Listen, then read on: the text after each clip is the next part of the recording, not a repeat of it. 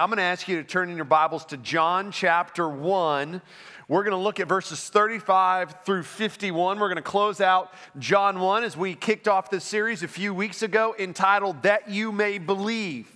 We are walking through the Gospel of John. The reason why we entitled it That You Might Believe is because that is the purpose of this book. John, the Apostle John, the disciple of John, one of the inner three in Jesus' circle of disciples, writes this gospel, and he says the purpose in John 20, which is that you, that me, that we may believe that Jesus is the Christ, the Son of the living God.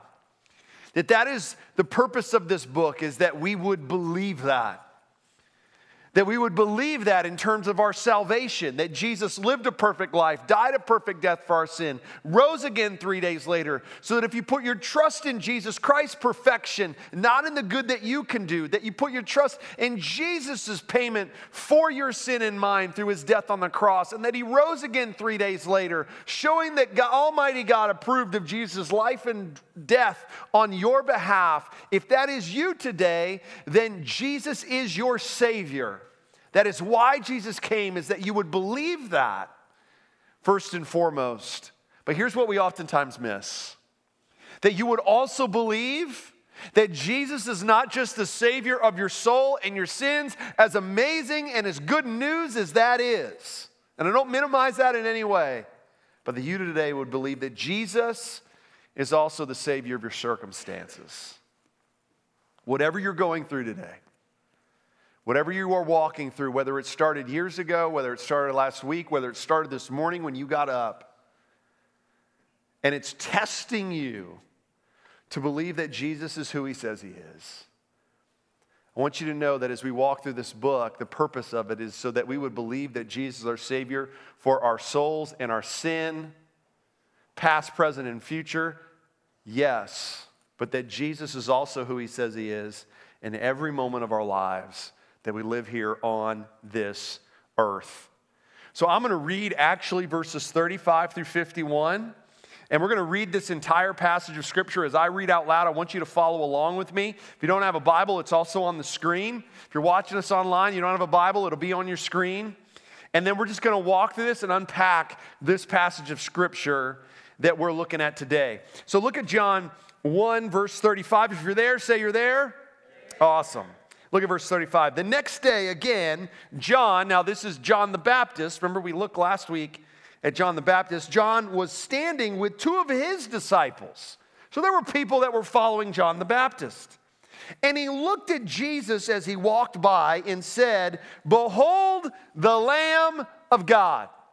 Now we've seen that John the Baptist, this is something that he says often, and here he says it again. Verse 37, the two disciples heard him say this, and they followed Jesus. So two of John the Baptist's disciples hear John the Baptist say this of Jesus, and now they start following him. Verse 28, Jesus turned and saw them following him and said to them, "What are you seeking?" And they said to him, "Rabbi," which means teacher, "where are you staying?" And he said to them, "Come and you will see." So they came and they saw where he was staying, and they stayed with him that day, for it was about the 10th hour, so around 4 p.m. One of the two who heard Jesus speak and followed Jesus was Andrew, Simon Peter's brother. So here's what you need to understand as we are just in the first chapter of the Gospel of John. John never refers to himself in his gospel. He always says the other disciple or something like that. So the Apostle John, the one that wrote this, is one of the two disciples with Andrew. So John and Andrew are the two disciples who are following John the Baptist that are now beginning to follow Jesus. Verse 4, one of the two who heard John speak and followed Jesus was Andrew, Simon Peter's brother. He first found his own brother, Simon, and said to him, "We have found the Messiah," which means Christ. And he brought him, Simon, to Jesus, and Jesus looked at him and said, "You are Simon, the son of John. You shall be called Cephas," which means Peter. The next day, verse 43, he decided to go to Galilee, and he found Philip and said to him, "Follow me." Now Philip was from Bethsaida, the city of Andrew and Peter, and Philip found Nathanael and said to him, "We have found of whom Moses in the law and the prophets wrote, Jesus of Nazareth, the son of Joseph." And Nathanael said to him, "Can anything good come out of Nazareth?" Now here's what I just want you to know. Like I did have the privilege to go to Israel a few years ago, and Nazareth ain't a great place still today. Like it's not obviously not gotten any better. But Philip said to him, I love Philip's response. We're going to talk about this here in a little bit. Come and see. Let's not get in an argument. Just come and see. Verse 47. Jesus saw Nathanael coming toward him and said, "Behold, an Israelite indeed, in whom there is no deceit." And Nathanael said to him, "How do you know me?" And Jesus answered him, "Before Philip called you, when you were under the fig tree, I saw you." Nathanael answered him, "Rabbi, you are the Son of God. You are the King of Israel." And Jesus answered him, I just find this funny to me. I don't know if I have a weird sense of humor. Some would say yes who know me, but Jesus says this, "Because I said to you, I saw you under a fig tree, do you believe?" Like that's all it took? He says, "You will see greater things than these." And he said to him, "Truly, truly, I say to you, you will see heaven opened and the angels of God ascending and descending on the Son of Man." Now, if you have our reading plan, you know that we have you read the passage of Scripture that we're talking about today. You've already read this. So we actually have you read a week ahead of time on purpose so that you can see for yourselves what God has to say to you and you're not relying on whoever's up here on the stage. So if you were like me and you first read this passage of Scripture, you're like verse 51, you're like, what is this idea of angels, the heavens are open and the angels of God ascending and descending on the Son of Man? So evidently most commentators believe that Nathanael, when he was under that fig tree, was probably reading something in the Bible that he had at the time in the Old Testament, something about Jacob. Because Jesus yells out to him and says, "Jacob, you're a man," or Nathanael, "you're a man of Israel in whom there is no deceit." And then the story of Jacob, unfortunately is a person that is full of deceit. And Jacob also has this dream as he's sleeping on a rock as his pillow of this idea of this staircase where angels are coming up and down. So that's the reason most people believe why Jesus uses this analogy, this reference to Jacob, in case you were wondering. Here's what I want you to see today. Before I give it to you, here's the title of the message this morning if you're taking notes. Come and see.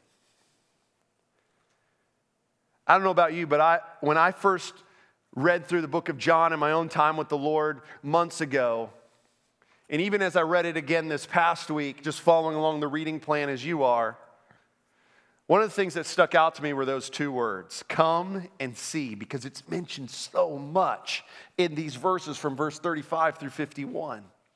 So here's the idea that I want you to get today that we're just going to unpack is this, that Jesus is inviting you to come and see that he is worth following. That's what Jesus is doing. I mean, our lives in following Jesus, as we used to use our definition of abide, walking hand in hand with Jesus as he leads the way, that's part of what we're making, part of the foundation of our discipleship culture here is abiding. You already heard how we're doing that in Salem Kids. We're doing the same with you through the tools and through the Make and Mobilize journal that many of you have gotten, like abiding with Jesus, walking hand in hand with him as he leads the way. That part of abiding is accepting this invitation that Jesus wants to spend time with you. He wants to spend time with me. And when I look at this passage of Scripture, understanding that's Jesus' desire for my life and for your life, what is he inviting me to do today? As we talk about this passage of Scripture, man, he wants me to come and see that he is worth following. That phrase, come and see, in the Greek, which is what the New Testament is written in, literally has this idea, to move closer in order to have a view of the character of something or someone. It's like literally moving in and saying, I want to take a closer look at this to see what its makeup is, to see what its substance is, to see if it's really legit. That's the idea of come and see. And when we think about Jesus being worth following, here's what sometimes is the hiccup for us. Here's sometimes what the barrier is, if we want to use that phrase, is that we oftentimes get caught up into thinking that we've got to get our life together before we start following Jesus. Some of you are stuck right now in that type of thinking. And you're thinking, yes, I know I need to follow him, but I got to get this right, and I got to get this fixed, and I got to do this, and I got to do that. And so, yes, he's worth following, but right now I'm too jacked up in my mind to believe that Jesus thinks I'm worth following him. And what you're going to see today is that is not from the Lord. That's a lie of the enemy. Well, that may not be true of you. Maybe this is true of you. Is that you think to yourself, man, every time I think of following Jesus, I think of what it costs me. I think of how I've suffered. I think of how I've been disappointed. I think about how I've been let down. I think about the struggle that it is to believe that Jesus really delivers on what he promises. And so when I think about following Jesus, all I ever think about is what it costs me.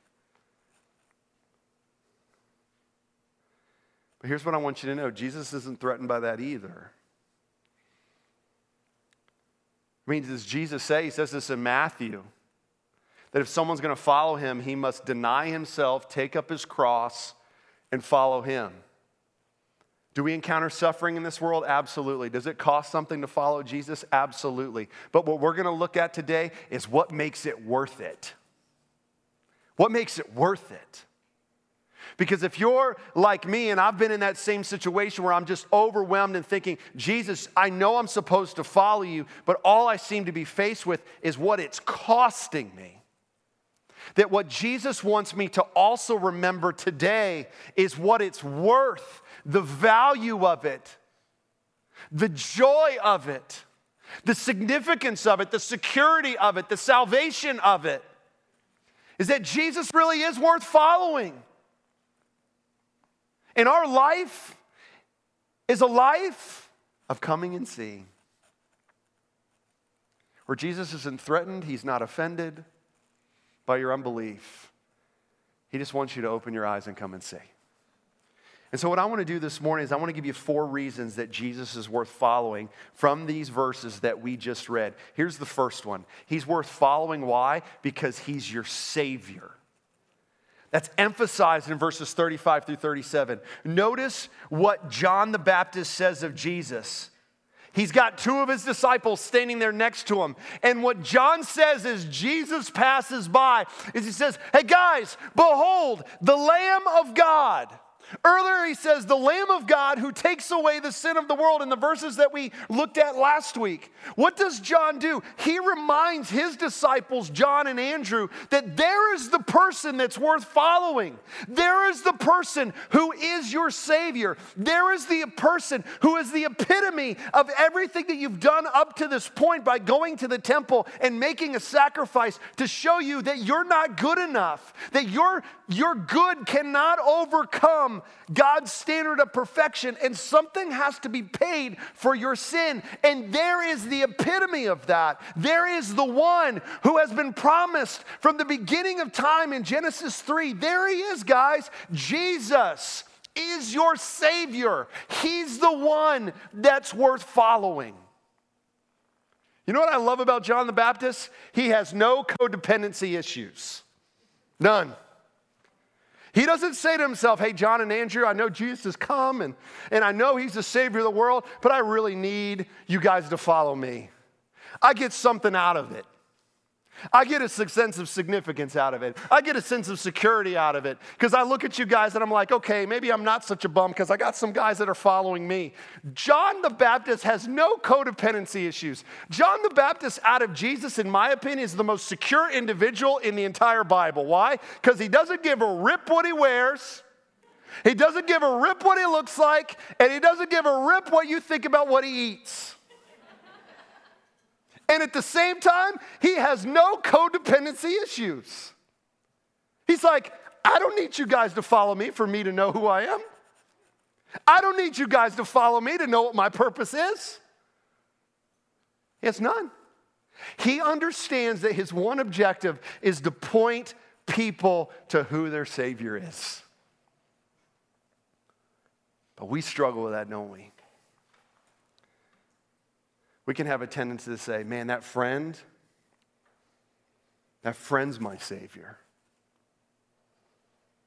The problem is your friend can never be your Lamb of God. My boyfriend, my girlfriend, they're my Savior. The problem is they can never be your Lamb of God. My spouse.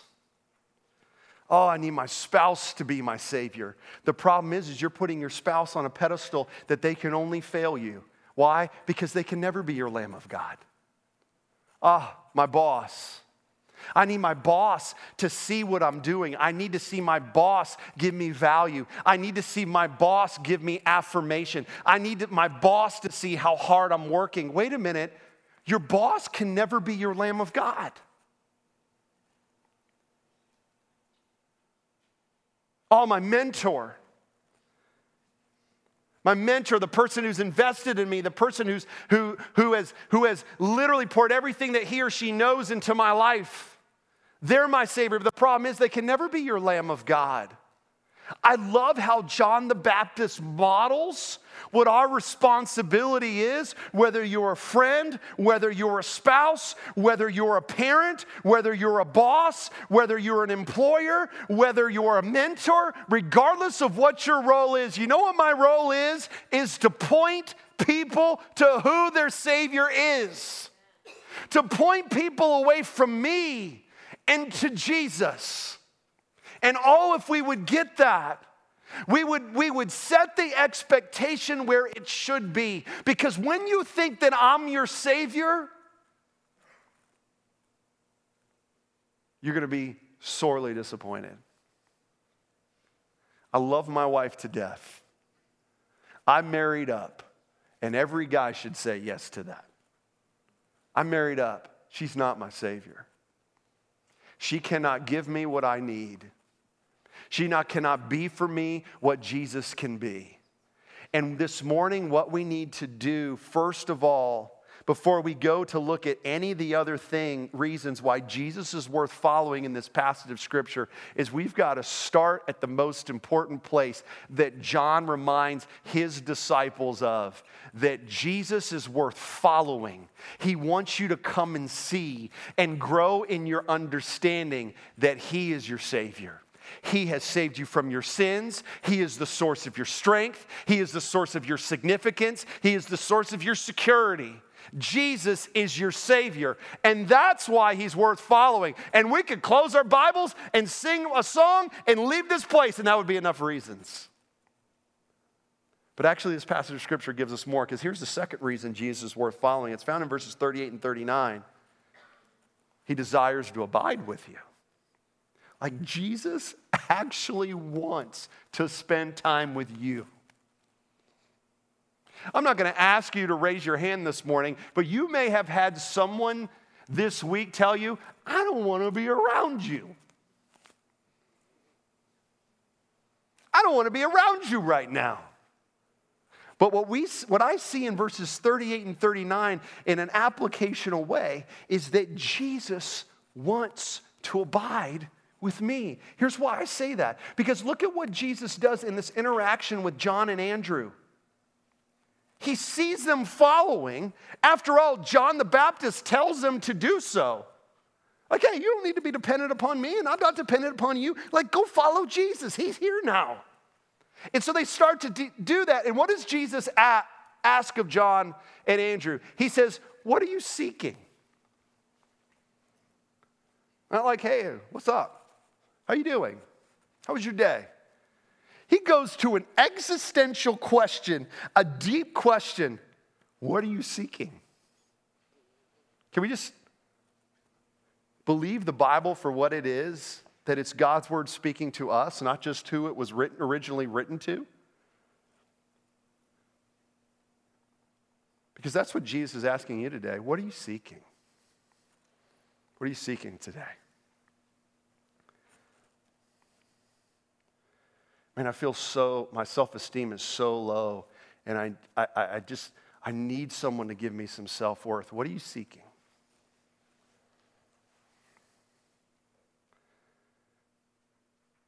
Man, I hope Jesus comes through for me this week. Is that what you're seeking?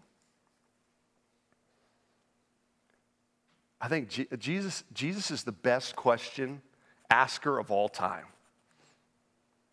Because he gets right to the heart. Because really what he's saying through that question to John and Andrew, what are you seeking? He's saying, who do you believe me to be? Because they obviously recognize that he's the Messiah, the promised one from the Old Testament. So I wonder when Jesus asked that question, if he asked it because they're like, hey, John and Andrew, do you think that I'm going to overthrow Rome right now? Like, are you wanting me to be your savior politically? Or are you wanting me to be your savior nationally? What are you seeking? Ask yourself that question right now. What are you seeking of Jesus? And don't be afraid to be honest. He knows it anyway. See, that's what I want you to get from as we walk through the book of John. You're going to see over and over again that Jesus is not intimidated by people's questions. He's not intimidated by your questions. Say, what I'm seeking right now is I just want life to be easy. And Jesus is not like, oh my goodness, I've never heard that one before. Be honest. Now, what I find interesting is that John and Andrew don't even answer his question. They're just like, well, where are you staying, Jesus? Isn't that oftentimes our response when people ask a question we don't want to answer? We ask a question to their question. It's a great debate tool, right? Like, I don't know if John and Andrew ever wondered about going into politics, but they would have been great. Answer a question with a question. But that's what they do. Well, you know why I don't think they answered his question, by the way? I mean, we don't know for sure. We'll never know. Maybe you want to jot that down in your memory to ask when you're with John and Andrew in heaven one day. But probably because they didn't have the answer. And Jesus was okay with that. Because what they ask of Jesus is, Jesus, where are you staying? And I asked myself as I was studying this week and reading on this week on my own, I thought, what a strange question to ask. Where are you staying, Jesus? But think about it. What do we oftentimes determine someone's significance after? By where they're staying or what they have. So they're really wondering, is Jesus really who he says he is? So if the Messiah, God in the flesh, has come, then he's obviously got to be staying somewhere pretty posh and pretty significant. So Jesus, where are you staying? Where's your significance? Show it to us. But I love how Jesus answers. He doesn't answer him with a question. You know what he does? What does he say? He says, hey, I want you to come and you'll see. Come and see. Guys, I want you to spend time with me. It says actually, once again there, that it says that they came and they saw where he was staying, and then it says, and they stayed with him that day. So it was about 4 o'clock in the afternoon. So evidently they stayed with him all night. It doesn't say where they stayed. It doesn't say they checked into the Hotel Jerusalem. Like, we know that it says that the Son of Man had nowhere to lay his head, so evidently Jesus moved around a lot. He didn't have a home that he just walked into and, hung out and relaxed. Like, he didn't have anything of significance on this earth. But you know what John and Andrew got to see as they came and saw? They got to see the person of who Jesus was. And Jesus actually said to them, I want you to come and see. I want you to stay with me. Well, what does Jesus ask of us today? Revelation 3:20, we've said this verse over and over again in Revelation 3:20. I stand at the door and Jesus is knocking and he wants you to open the door and he wants you to let him in.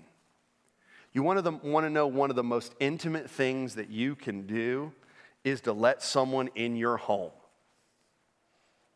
I'm not going to ask you to raise your hand about when's the last time you've actually invited, not family members, but people who weren't your family into your home. And what you will affirm is it's a very intimate thing, because what are all the questions that are going through your mind when you're thinking about doing this, especially if you're more introverted?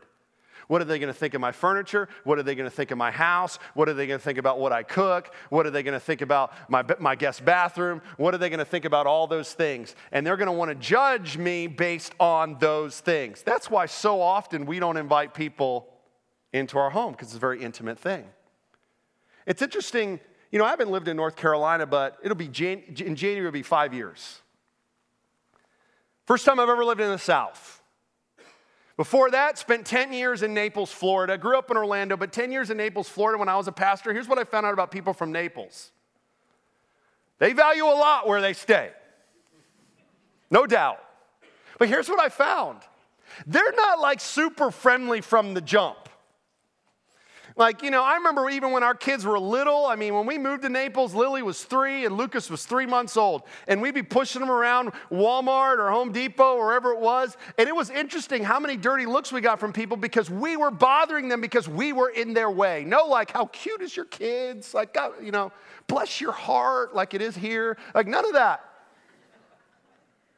Here's what I found living 10 years in Naples and doing ministry. The proverbial relational wall is very high from the jump. But once you get over that first relational wall, you're pretty much in. Then I moved to North Carolina, and here's what I figured out. By the way, let me make a caveat. Everyone in this room and watching online is exempt from what I'm about to say, okay? I made myself safe now. Here's what I found. For the first time when we moved to North Carolina, before that, we would move into a neighborhood, and Lori would make cookies, and we'd go to our neighbor's house and deliver the cookies to welcome ourselves to the neighborhood.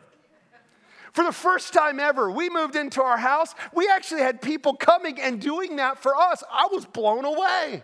I was like, holy cow, the South really is as friendly as they say.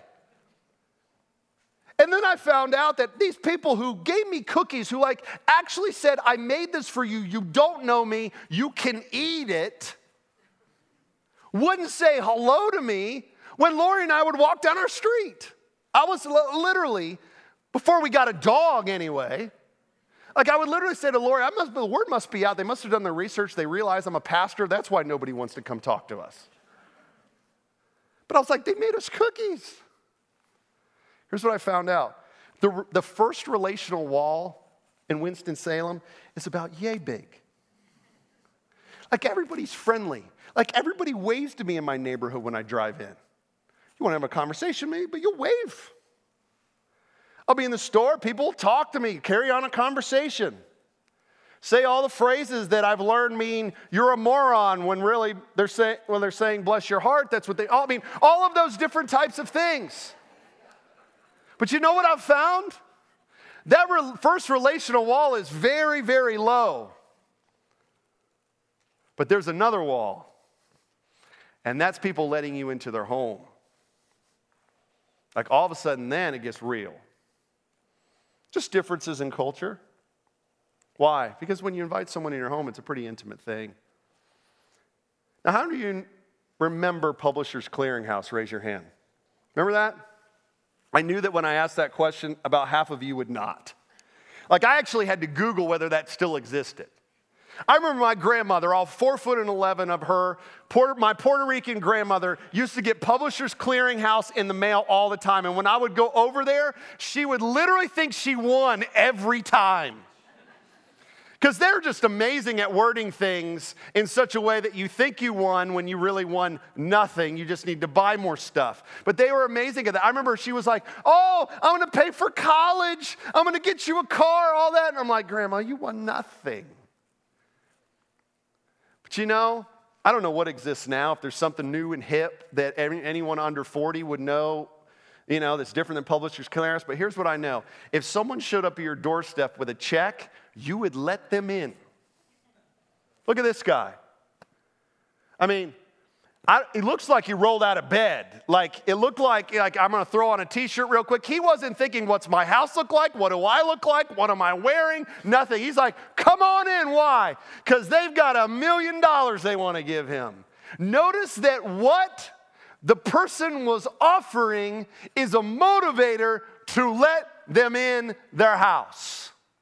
And what we need to bring ourselves back to as followers of Jesus Christ, or you're here today and you've never done that, is you have a Savior who is knocking at your door, who is saying, I want to abide with you. And some of us are not opening up the door because we're like, man, I got to get my act together. Oh, look, I'm thinking it's going to cost me too much. I'm struggling to believe that you're worth following anymore. And Jesus is literally standing there saying, I want to give you so much, and I want to be so much for you, and I want to provide what you've been longing for in every other thing. But I'm standing at the door and knocking, and I'm saying to you, would you just come and see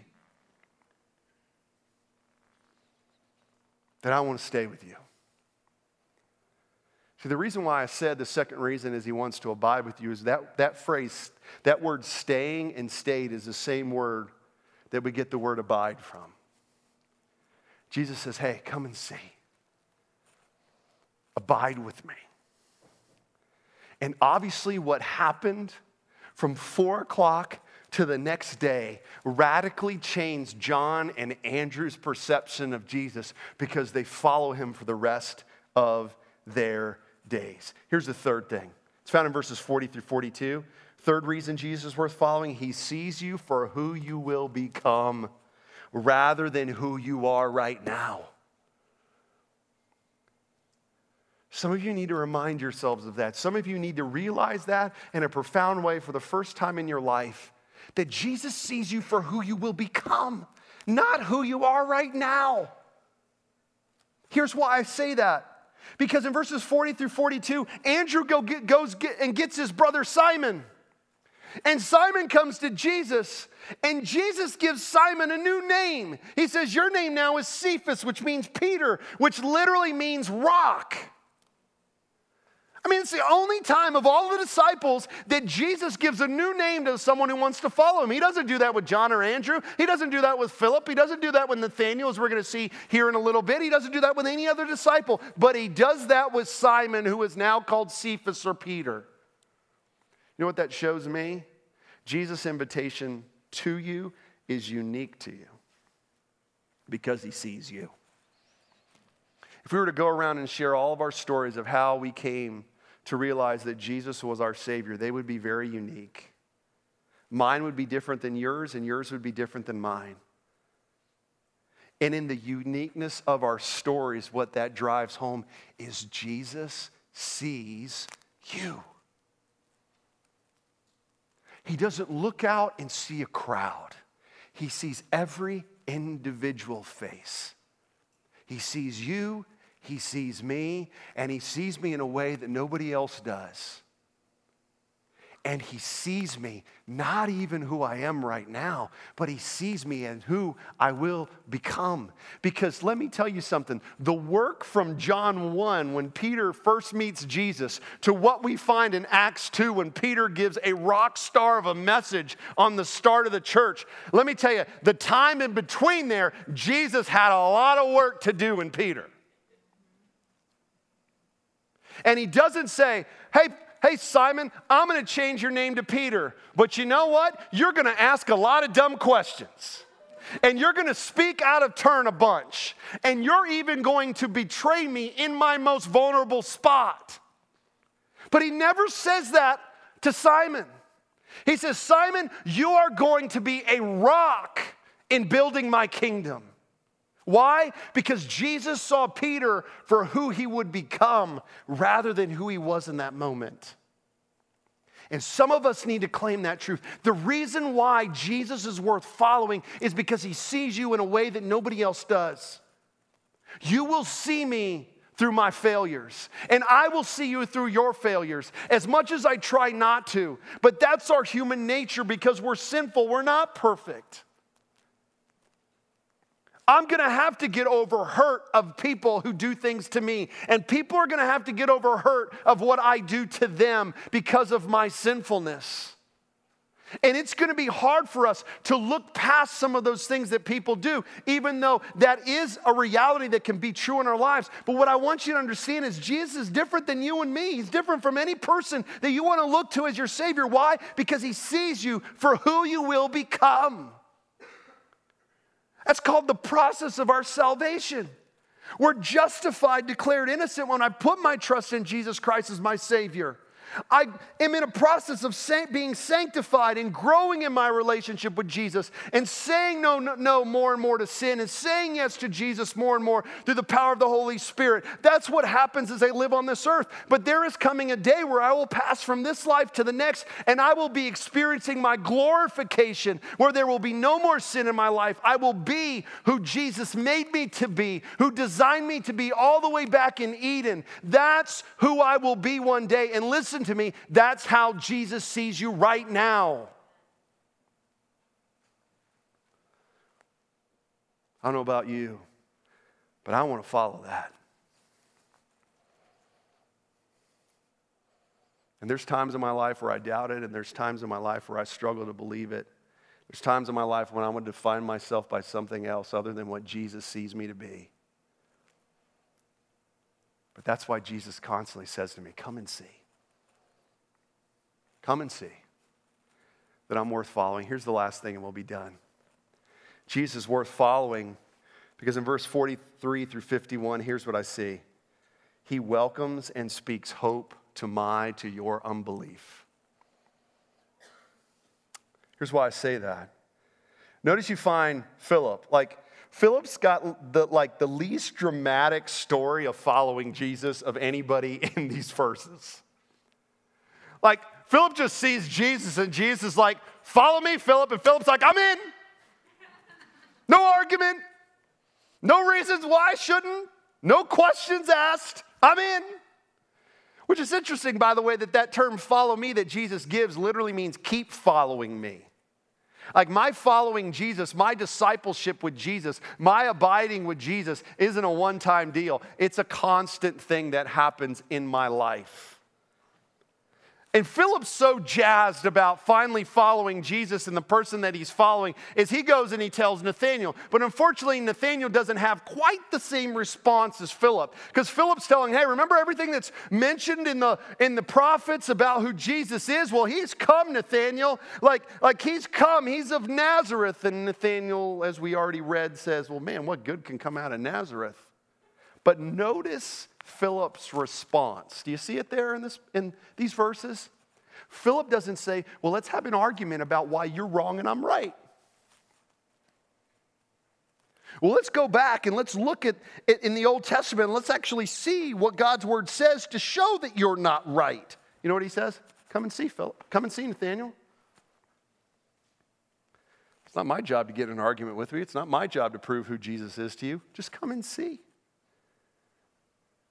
And I love how when Nathanael comes to Jesus, that Jesus knows exactly what Nathanael needs. Remember when I said his invitation to you is personal? Because he says to Nathanael something different than he said to John or Andrew or Simon Peter or Philip. He says, hey, Nathanael, you're an Israelite who there is no deceit. And Nathanael's response is, well, how do you know who I am? And he says, hey, I saw you under a fig tree before you came to me. Here's what I love. That's just such a simple statement. Now, it's significant because obviously Jesus was showing his omniscience that he was all-knowing. But Nathanael goes from this antagonistic, cynical person that we read. He's like, I'm in. You saw me under a fig tree. I'm willing to leave everything, Jesus, and follow you. I don't know if you're going to ask where you're staying. I'm in. And that's why I said I love Jesus' response here. Because I saw you under a fig tree, Nathanael. Oh, Nathanael, you're going to see so many greater things. See, when I read this passage of Scripture, here's what spoke to my heart as I read it. When I think about, man, Jesus welcomes my unbelief. He doesn't chastise Nathanael. He doesn't rebuke him. He welcomes it. and he speaks hope to it. Nathaniel, you're going to see some awesome things that's going to root your belief in me way more than just me seeing you under a fig tree. You know why? Because I know what you're going to encounter, and that, if you're only relying on that, you're going to really struggle. See, some of us right now, I wonder if we're like Philip, and there's someone in our life that we are literally having unbelief that Jesus can't get a hold of their heart. And we could give every reason why, and we could say, man, they've done this, they live this way, they have these objections, they're so hard to who Jesus is, they want to have nothing to do with him. And so where you're struggling in your unbelief and having hope is that Jesus can actually get a hold of that person. I don't know if it's a friend, I don't know if it's a spouse, I don't know if it's whatever relationship it is, obviously you do. But you know, when I was reading this passage of scripture, it reminded me that I so often can categorize people as ones that are ready for the gospel and ones that are far from it. And the ones that I deem in my brain as if I'm God that are far from it, you know what I have a tendency to do? To not even bring up Jesus to them. That's happened in my life. I'm like, man, I've even had people reach out to me and say, hey, you're the pastor at Salem Chapel. What time are your services? And I'm thinking to myself, I know they got this going on in their life. They're living this way. They have these objections. I've already talked to them about it. I'm not sure that they even are ready to receive what we're offering here. I'm not sure I'm ready to begin to be faced with the questions that they will ask me. And when I read this passage of scripture, even this week, you know where I was rebuked? Jesus saying, that's not your job, Johnny. Your job is to say to them, come and see. Come and see. Jesus is the one who says, follow me. Jesus is the one who goes and finds. My job is just to say, come and see. And here's the last thing I want you to see about welcoming. Jesus being welcome to receive your unbelief and speak hope into it. Is because when Jesus says to Nathaniel, Nathaniel, you're going to follow me because you saw me under a fig tree, as awesome as that was. Nathaniel, I want you to understand that I've got so much greater things that I'm going to do that are going to root your faith in me. And I think oftentimes what can happen in our lives is we struggle with having hope in what God will do in our future. See, we've submitted enough and understand enough, and as amazing as it is, and it's an important part of our sanctification and us becoming more like Jesus and abiding with him, for us to see how God reframes and reshapes our past. The things that have been done to us, the things that we have done to others, and to see how God has used that sin, whether done to us or us doing it to someone else, and he's reshaped it and he's worked it for good. And we can say, Lord, that's a fig tree moment in my life. That's a moment in my life where I'm like, Jesus, I want to follow you. But here's what happens the longer we live life is we struggle, the more and more that we live life and seeing Jesus intervene and work things that we experience in this broken world, is we can look and we can say, but Jesus, I'm afraid for the future.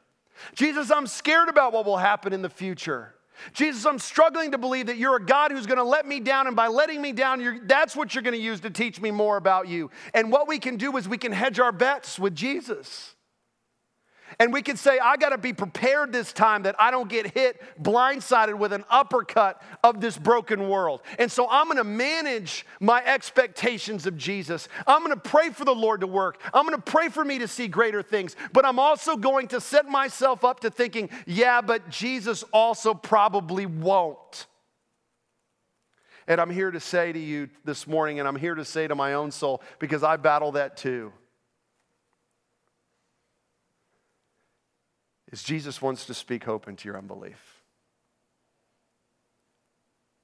Jesus is not a Savior who lives in the past. So if you have enough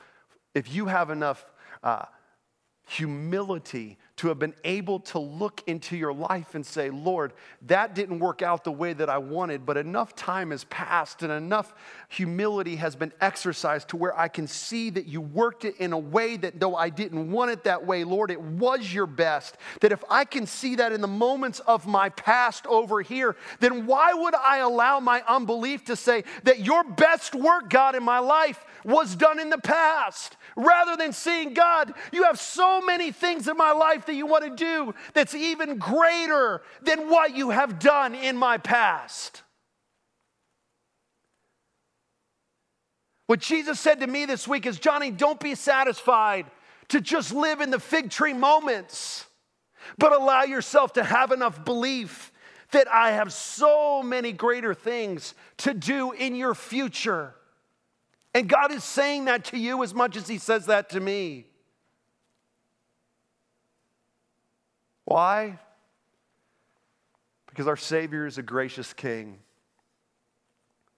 who wants you to see, who wants you to come, who wants you to grow in understanding that he is worth following. He's worth it. And I have to bring myself back to that over and over again. Why? Because I live in a world that's going to cause me to experience the cost of following Jesus. But if all I do is concentrate on the cost and not the worth, I'm going to struggle. I want everyone to close their eyes, and let's just stop for a moment as the band comes out and the piano begins to play, and let's just stop and let's take whatever it is, whatever unbelief it is, whatever hurt it is, whatever skepticism it is, whatever cynicism there is, right now in your relationship with Jesus. And let's just give it to him. Let's just be honest. He's asking, what are you seeking? Johnny, what are you seeking? Matt, what are you seeking? Susie, what are you seeking? And Jesus is okay that you don't even know how to answer that yet. Because Jesus is about you coming and seeing. He knows you're not who you will become yet. He's not threatened by that. He's not overwhelmed by that. Does he want you to stay where you are? No, but God in his grace, Jesus Christ in his grace, the Holy Spirit in his grace is not going to allow you to stay there. Because he has destined for you greater things. He's determined and has predestined for you to see that he's worth following. He just wants you to come and see. He just wants you to abide with him. He just wants you to spend time with him. So as we sing this song about the goodness of God, let us remind ourselves of that reality. Because we got to remind ourselves of the worth if we're going to be willing to pay the cost. Lord, I thank you that you are worth following today. Lord, I thank you for what you showed me this week.